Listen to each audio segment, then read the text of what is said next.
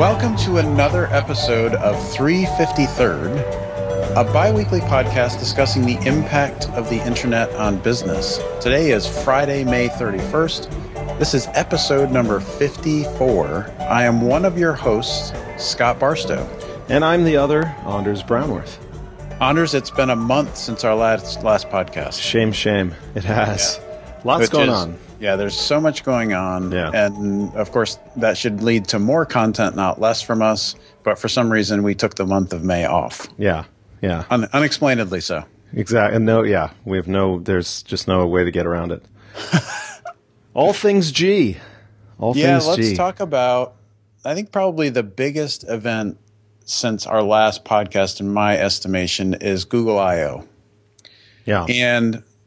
And Google's been on my mind a lot, not just because of Google I/O, but as we've talked about on this show before, I'm a heavy user of all Google products. I use Gmail extensively. We use Gmail. I think in every project we've ever done together, we've used Gmail as the company's mail server. Yeah.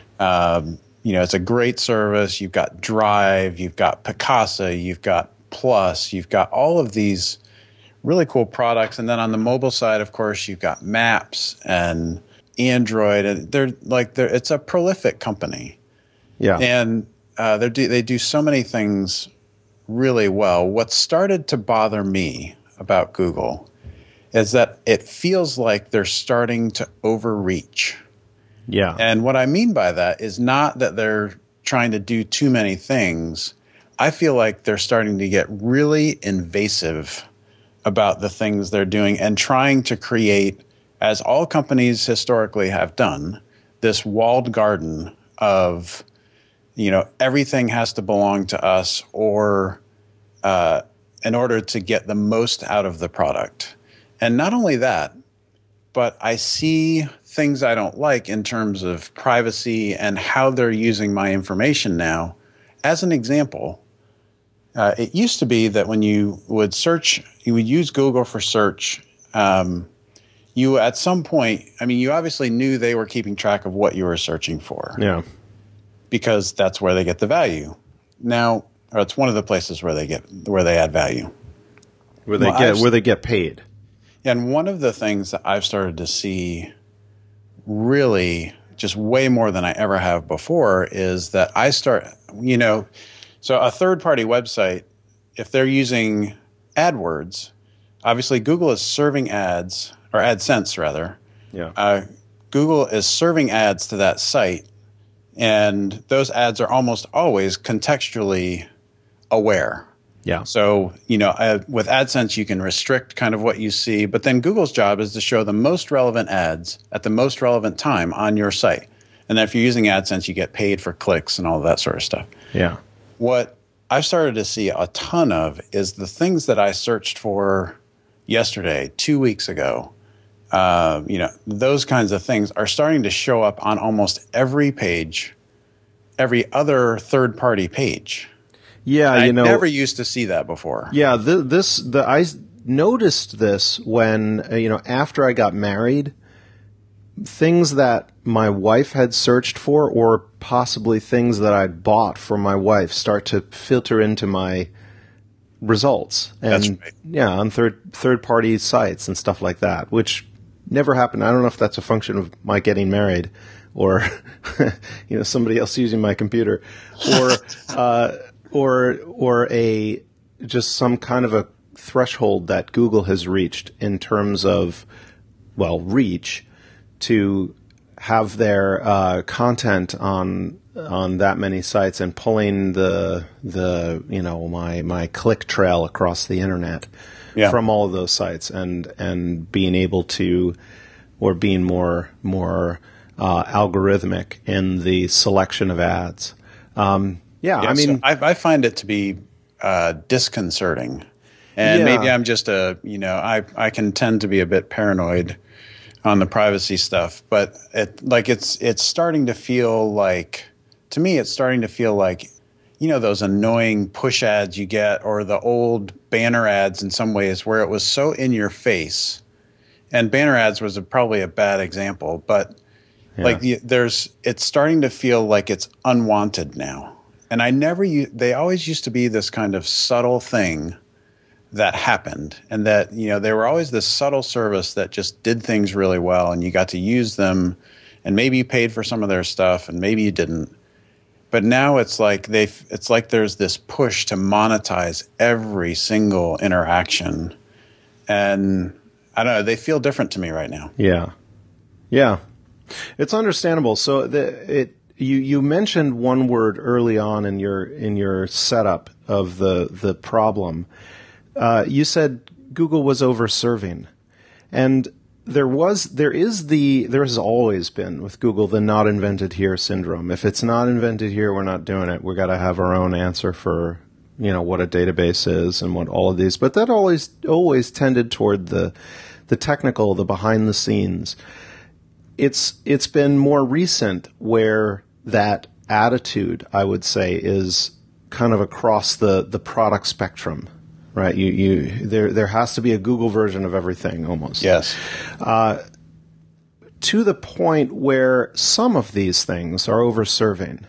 I don't think, for example, that Google Apps over-serves by any measure. I mean, it's getting to be good enough in some cases, but for the most part, it's still a far cry from Office. For me, it's well more than good enough. But for the average person who kind of wants to do annotations in certain ways and track changes in different ways, I mean, these kinds of things aren't quite solidly nailed yet.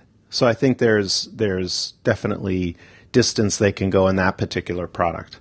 But Gmail, for me, Gmail is great. The contacts are great. Other people have problems with Gmail. I have lived my life out of Gmail in a browser for the past 8 years. Yeah, 10 ever years. since they started. Yeah. The same with me. Ever since the invite. Do you remember that was an invite? They did that invite system for Gmail. I remember that. It was brilliant. I don't remember what number I was, but I was relatively early. Yeah, and that's why I've never seen an invite system be done before. Right. That's right. Certainly not at that scale. And it was brilliant because it served both them in their rollout of the service in a predictable way and also to generate some scarcity, generate some hype out of it. It's pretty interesting. Yeah, I remember when I finally got my invite, and I don't remember who it was that gave it to me, but I remember I think you got 5 invites to give away.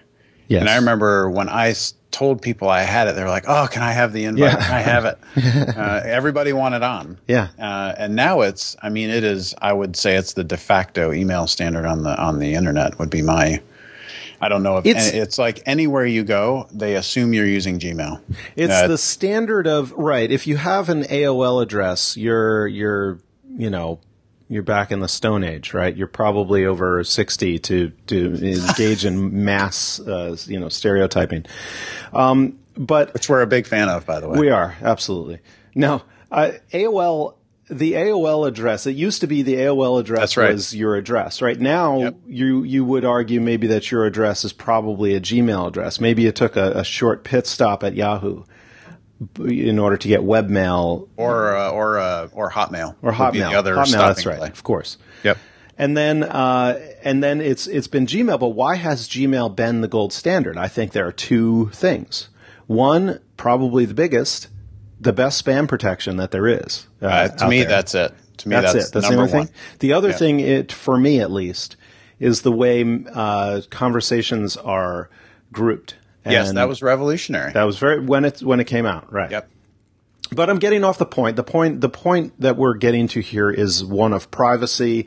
It's one of overreaching in the privacy domain, right? Not so much in the overreaching to the point where it starts to really bug the customer. And you would, look at Facebook as the sort of the prime example of this. I mean, what they do is they overreach.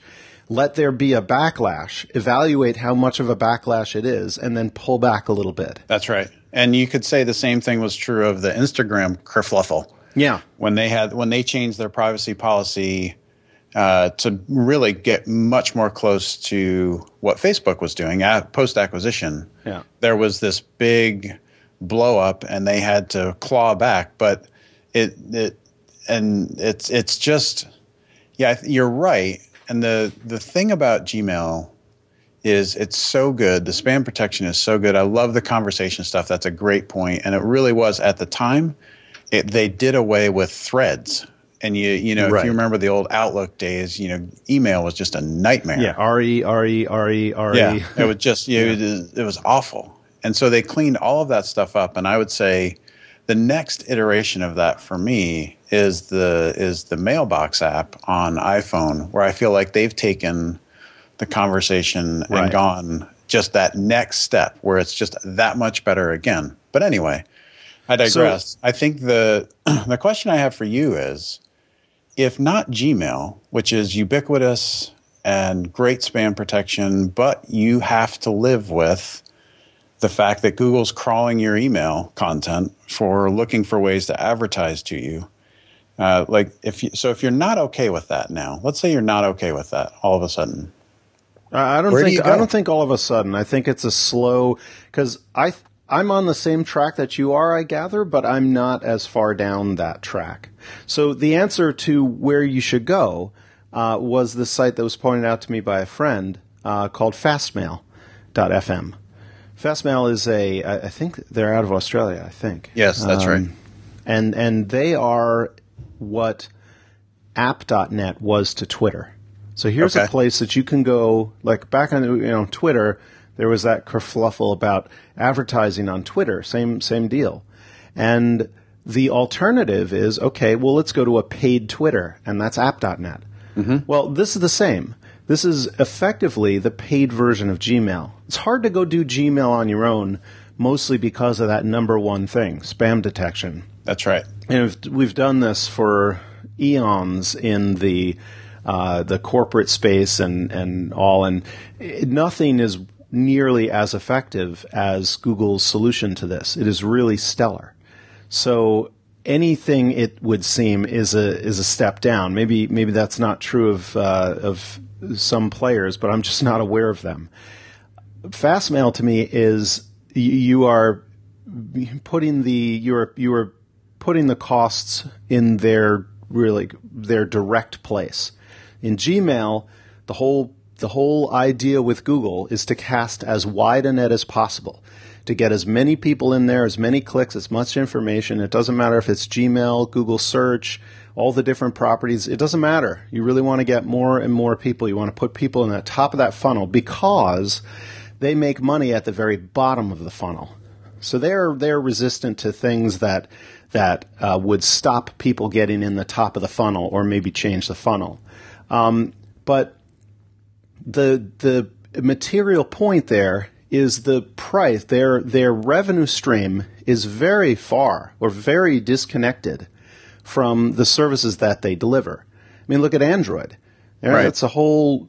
You don't pay to get Android as a consumer.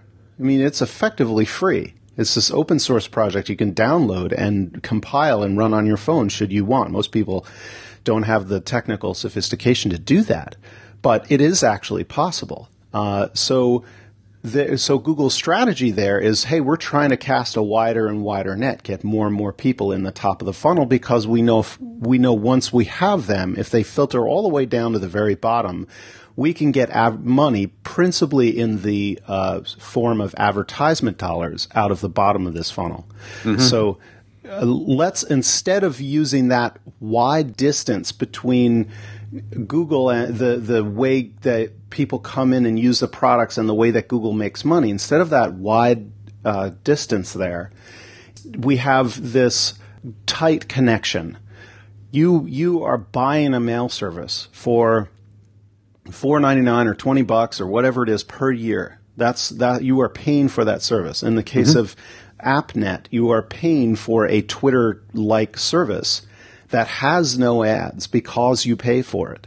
That's right. So if you look at Google strategy. Now, they do sell Gmail for $50 a year in the business context. Right. And you also have to pay for Gmail if you go above whatever, is it 6 gigs now or something that you get of free mail? Which I actually do. I'm above the threshold, so I pay why? $20 a year or something like that. Just because I like having – I've never gone through and purged my mail. Got it. So it's 8 years of mail. Gotcha. Makes sense. It's just me being lazy. So that's a good point, though. I mean, you pay $20 to Google for an expanded box, but they still advertise to you. That's right. So I should be able to turn that off. In an ideal scenario, I'd be able to turn that off. But even if I could turn it off, I wouldn't trust that I was turning it off. Right. Well. What are you turning off? Are you turning off the display of ads, or more importantly, are you turning off their scraping your mail for keywords? Yeah, the second is what I would be after. I couldn't care less about the first. You can, as sophisticated net users, we effectively visually ignore advertising. Right. You kind of when I look at Google results, the top group in the yellow, and then maybe the things down the side or whatever I never look at it. I don't even see it. Yeah. It's like I scroll past it to get to the first organic result. Yeah, now, most unsophisticated net users, which I would argue is the vast majority, don't do that. And you should understand that those people effectively subsidize the tech ruling elite and allow us to use Google Did you search really for just free. Say that? I'm serious. It's true. The unwashed masses are paying the bill for the people who really know what they're doing. You disagree. The question then is, so what Google services do for you, whether it's mail integrated with contacts, integrated with apps, integrated with Drive, integrated with Plus, which nobody uses, you get this benefit of having a login that lets you do all these amazing things. If you start replacing those services one-off with best of breed other services, let's say Fastmail is the best email service that's not Gmail, to say that it is. I don't know if that's true or not. But if it were, are you willing to pay the convenience price for more privacy, or just to get them out of your knickers a little bit more? So I get closer and closer to that point. I gather you're far closer than I am. I say I am, but then that'll be a really tough decision because the convenience of it is amazing. Well, let's talk about switching costs, switching pain. What is it for you? So do you tout your Gmail address on business cards, for example? Nope. Okay. No, but I've used the same Gmail address for personal email ever since I signed up. Like when I signed up, at the time I think I was using Hotmail. Yeah. And I forwarded all my Hotmail to my Gmail, and that's the only address that I ever gave out for personal. I don't use it for work at all. So the last 8 years, this has been your personal mail, and that's it. Yep. So there's a critical mistake I made when I did effectively the same thing. I moved from Anders.com email addresses to Gmail. The critical mistake was to not push Anders.com over to Gmail and run the domain in Gmail, however much that cost. Right now, I've got a Gmail address that people know, and this is my switching cost. I do all of my signups for all the sites and whatnot are Anders.com or some other domain that is not Gmail, that forwards to Gmail, because effectively the only thing I really wanted a way to wrest control away from any service provider, like a mail service provider. So I kept it separate like that. But I got trapped by replying to these things and therefore disseminating my Gmail address. Sure. Yep. So Makes I feel total like sense. My switch cost is not quite as high, but still by far not zero. Yeah. And so what I've been doing to hopefully mitigate this at some point if I decide to make the decision, is that one of the things I do for backup is that I pull all of my mail off of Gmail regularly and save it somewhere else. Interesting. Yeah, so I use IMAP. I've got an IMAP client on my machine, and every week or so I'll go in, start that thing up, and let it back up that week's mail to my local box. And then I shut it down to make sure that if something happened on Gmail, it doesn't sync and wipe out all of my mail local. So I could always see all of my mail and then in theory push that mail somewhere else. So what's the problem? It's not searchable? I mean, why don't you do that now? It's not searchable. Yeah, you're using a mail client and they all stink, and I don't want to be tied to a desktop client. Remember those days? Yeah. So I think so the switching costs are high but could be done. I think for me it's probably as much about just how good the service is and the convenience of it. That probably has me, every time I think about it, I wince. But it's something I think about more, because I think we owe it to ourselves to not just stick our heads in the sand and say, oh, everything's going to be fine and we can trust all these companies. I think that's a big mistake. Yeah, absolutely. And I feel the same way about any company that's co-opting that much of your personal information. You need to be really wary of, because there's all sorts of reasons why that's the case, not only for your own personal privacy, but just your exposure to theft and your exposure to government intrusion and all those kinds of things. The more widely spread you are in many ways, the better. So yeah, it seems to me that only old people talk about this. I don't hear the That's right. young generations talking about this. It's like, did they not read 1984? They conceded it, yeah. Yeah, and I've talked to several college students over the last 2 months, and they just say, privacy's dead, we accept it, which I think is sad. It is. Golly, that's sort of scary if you were born when we were, I suppose. Yeah. So Google I/O. Yeah. Talk to me. So the thing that Google I/O I thought was really good. I mean, it was long. Obviously, it was like 3 hours long or something like that. It was crazy. Good, yeah. But I thought it was really good until Larry Page got up to talk. Yeah. And I felt like he just sucked the air out of the room. And he did it by just being incredibly arrogant. The entire speech was, he was trying to, and I see this so often with people who have this righteous self-importance.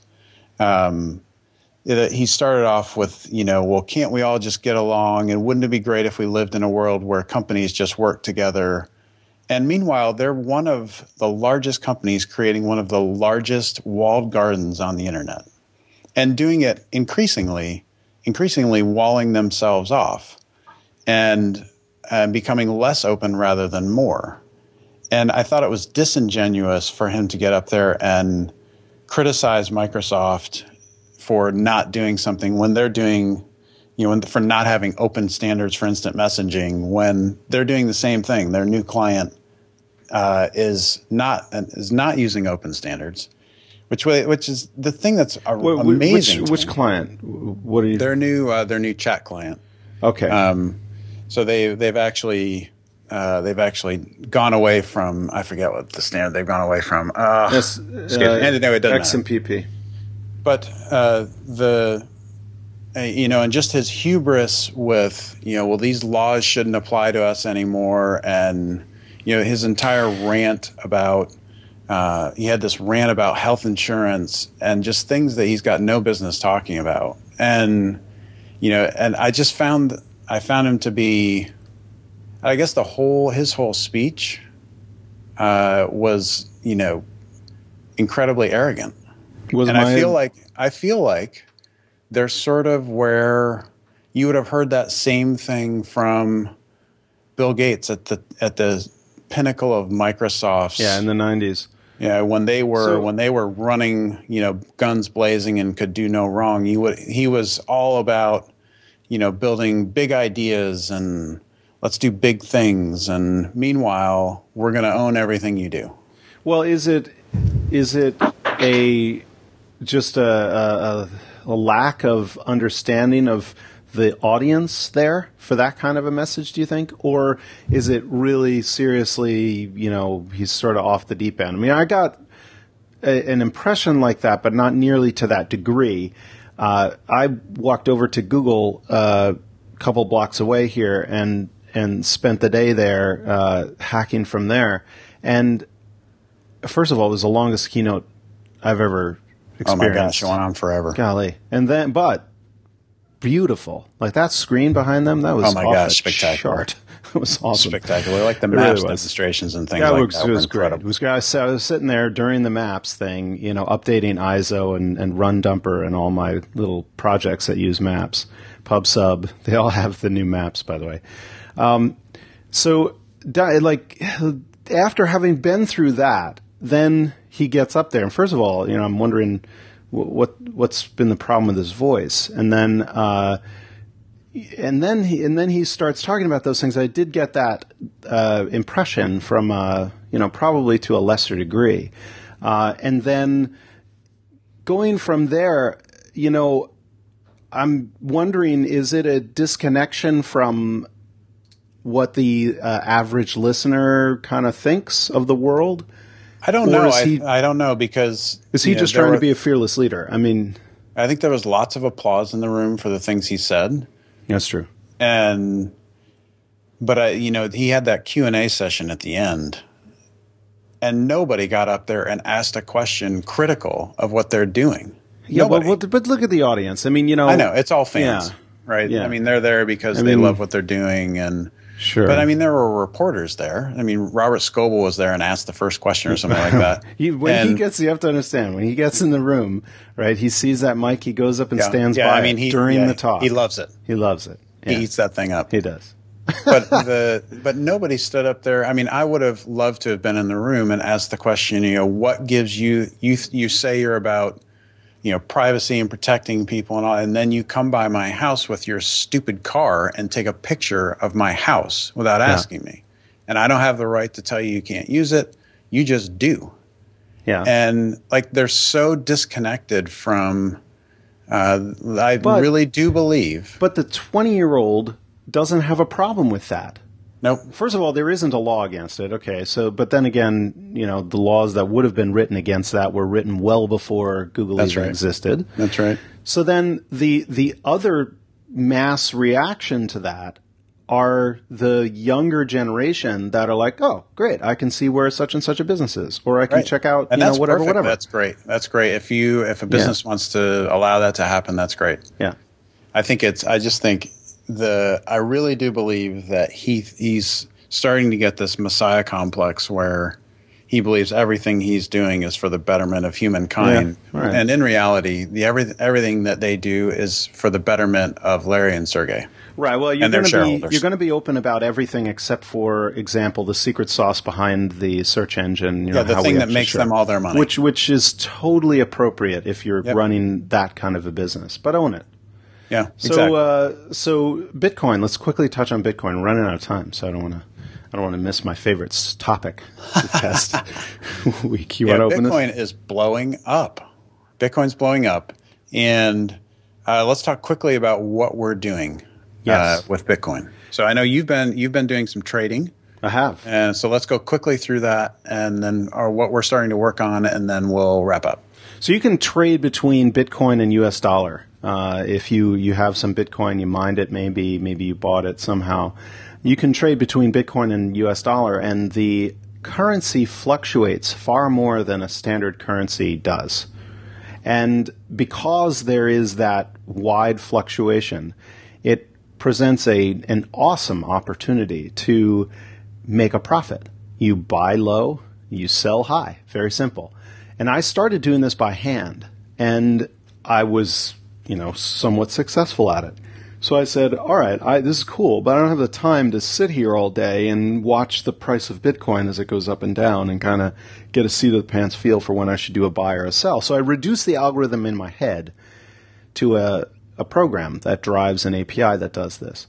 So I think there's a really interesting opportunity there. And the value to something like that for Bitcoin is here is a system that will provide liquidity or stability to the price, the value of Bitcoin to US dollar. Right. So I think there's a need in the market for this. It's not just like making money out of nowhere. I think there's a real need in the market for somebody to, when the price of Bitcoin is crashing, for people to step up with dollars and start buying. And that's what this would deliver. And vice versa. When the price of Bitcoin is soaring, here's people that are willing to sell Bitcoin. Right. So I think it's going to be interesting. Yeah. The marketplace idea, and there's a number of companies entering the trading space already. There are, yeah. TradeHill is very interesting out of San Fran. But the problem with this market right now, of course, it's very young. There's not a lot of there's really not a lot of liquidity. There's not a lot of people buying and selling Bitcoin. There's not a lot of money to be made. You could theoretically make an enormous move and put millions of dollars into Bitcoin, but the fact of the matter is the entire market is not big enough to support you making a ton of money by trading a million Bitcoin or something like that. Right. Yeah, there's not enough buyers yet. Yeah. But the other thing the obvious problem with that your trading system exposes in my mind is there's no clarity around what happens to the proceeds that you made, and is that taxable? Of course it's taxable if you're the federal government, but how are they made aware of it? And all of those things that you kind of got this shadow currency or darknet currency that you could, if everybody supported it, so if all merchants took it, you could buy and sell goods with it without money ever changing hands, which is radical. Right. That's where it's certainly very gray, and probably a very dark gray. Where it's not quite so gray is in the trading example. If let's say I took $10,000 and I bought Bitcoin, right? In order to do that, I really have to, we're in the U.S., so you have to set up a Dwolla account, and then that requires you to put your Social Security number, all of your identity information to them, and then you can transfer the money to the biggest exchange which exists right now for Bitcoin, which is Mt. Gox, and they have a similar requirement. You have to authenticate yourself. Here's my ID. You have to do, it's very. Yep, you've got to provide a driver's license or passport or whatever. Yeah, and then you trade, and let's say you did well, and now you got $15,000. Okay, now you want to get it back. Well, in moving it back and taking it, you now have a $5,000 increase, which is very visible and easy for the IRS to say, okay, that's income, and it is, and I'm fine with that. Yep. Now, the problem comes when Amazon accepts Bitcoin, and I can buy. Now, there is a real problem. So, how do you do that? Well, as a government, you go to Amazon and you say, we collect this amount of tax when you sell something, via Bitcoin. Right? Mm-hmm.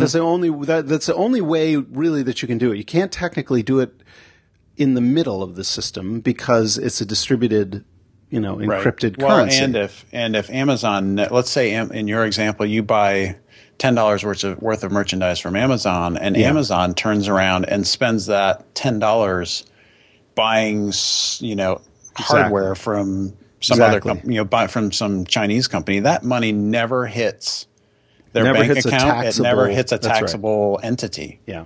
And so that's where I think it's going to be interesting, because technically, really, you could keep that completely off the books if you wanted to. You could. Here's an interesting idea then.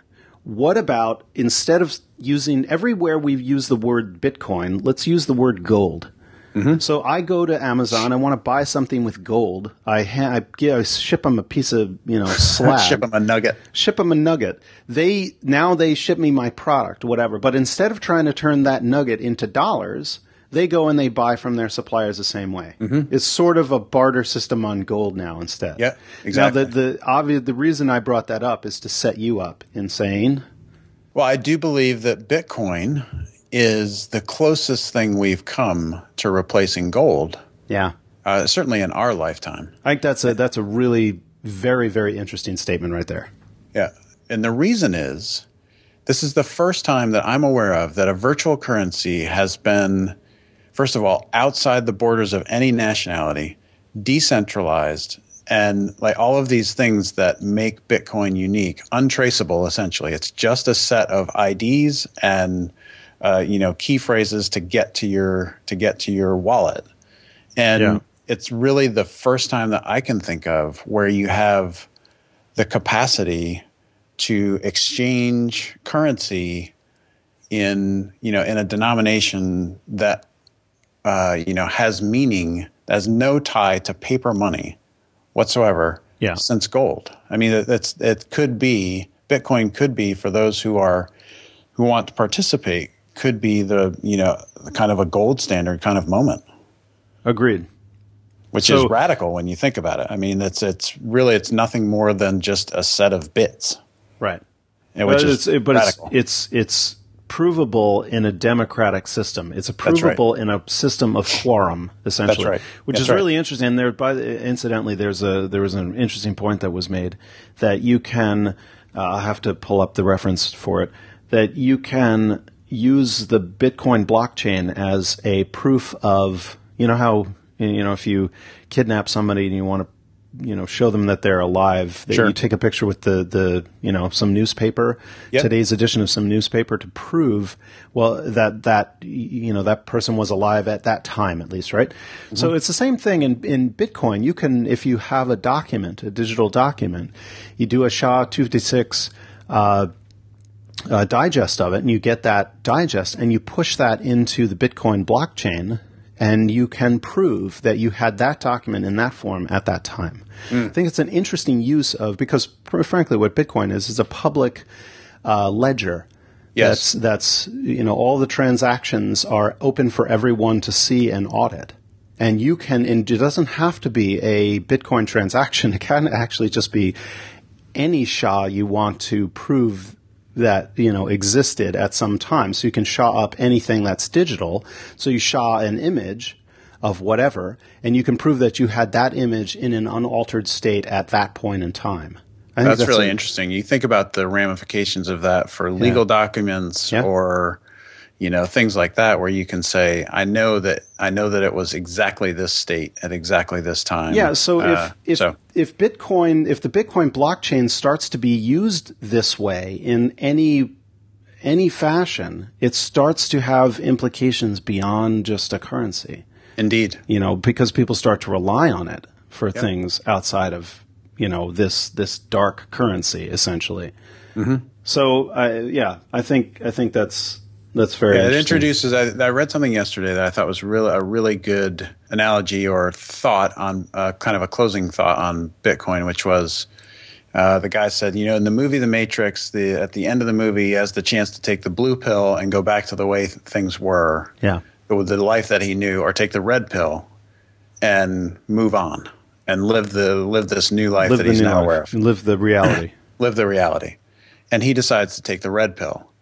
And I think that's kind of where we are with Bitcoin, where you can ignore it and just say, that's for all these whack jobs who are trying to keep all their money outside the government. It's really not about that. If you're in the Bitcoin community at all, it's really just a different way to exchange value for value. Yeah. And I'm sure, though, governments will find a way. Those that are interested enough will find a way to audit it and or rely. There'll be some systems that the government introduces, or they'll try to shut it down by blocking. In Chinese style, they'll start blocking ports on the internet and blocking traffic, and it just doesn't work. That's not going to work. Yeah. So let's quickly talk about mining, by the way, before we jump off of Bitcoin. Okay. You were going to talk about the other business in Bitcoin. All right. Yeah. So the other thing we've got going is we've bought a couple of Bitcoin miners, which is really interesting. We bought two of the 50 gigahash miners from Butterfly Labs. Yeah. So these things are just amazingly powerful, and we're really excited about cranking these things up and seeing what happens and how does the mining, how quickly does it mine, and the current ROI. You sent me the stats on the ROI the other day, which is just amazing. Yeah, it's crazy right now, but it's a definitely. Right, but we know it won't be. It's a window of closing opportunity, and the thing is with Butterfly Labs. First of all, a lot of people saying Butterfly Labs is a scam. and for very understandable, rational reasons. 11 months ago, they announced that they would make these things available, and people have been putting pre-orders, and there's been delay after delay after delay. And 11 months on, we still don't have, there are a couple of people that have taken delivery, but for the most part, nobody has their devices. So it's a really dangerous bet. But on the other hand, so a really quick history here. Bitcoin, you can mine for Bitcoin by doing computation on processors. So initially that would meant CPUs, and you could mine in basically the tens of millions of hashes a second. Then people realized, SHA-256 is a very simple algorithm. We could train GPUs to do this, and so they started mining GPUs, and there you go. There's a 10x increase in the speed of mining. Then FPGAs, field programmable gate arrays, come out, and there's another effectively 10x increase in CPU in mining capacity. And now, a lot of the people that are doing mining are using FPGAs. Well, if you take the last step on that chain, you actually make a chip that is built to do SHA-256 encoding in real time on a just burned into the chip. That's what these things that we're talking about are. These are ASIC miners, and they're able to do in the gigahash a second mining.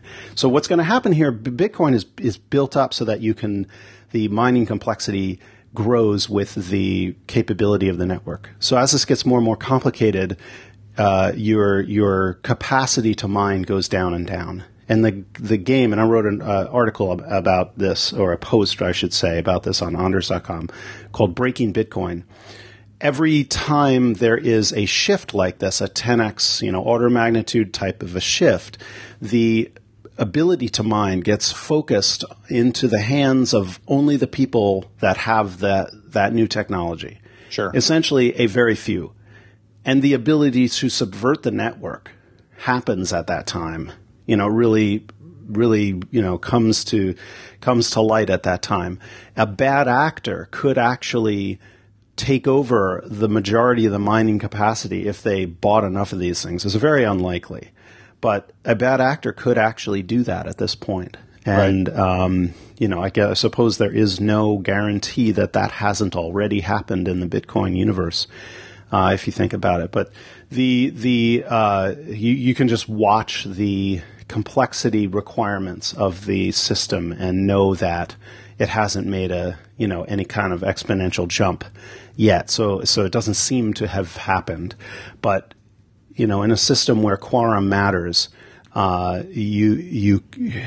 you focus it down, the power down to a very few number of actors, gaining that quorum becomes more and more of a possibility.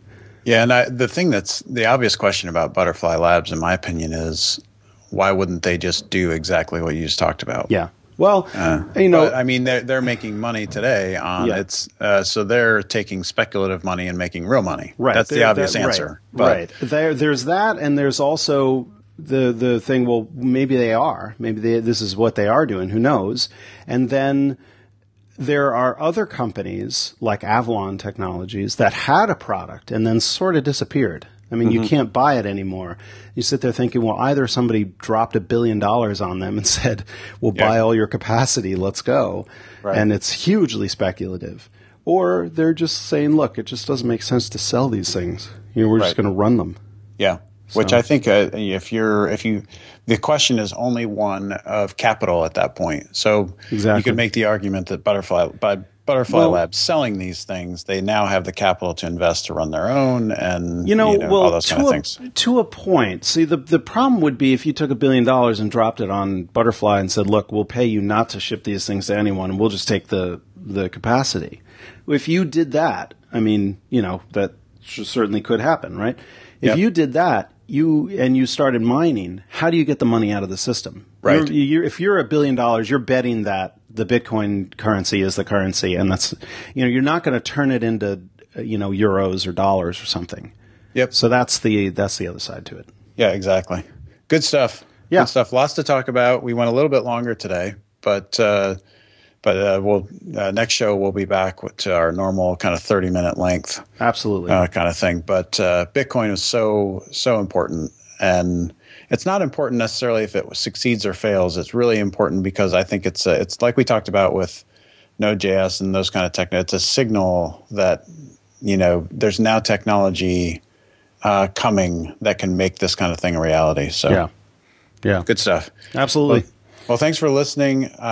Big shout out to Gersh. Yeah, we love the Gersh. Check our website for any reference to materials that we post for this show, 353rd.com. Like us on iTunes or on Facebook and iTunes. We love your reviews in iTunes. Can't get enough of those, good or bad. And we'll see you next time. Sounds good. Bye.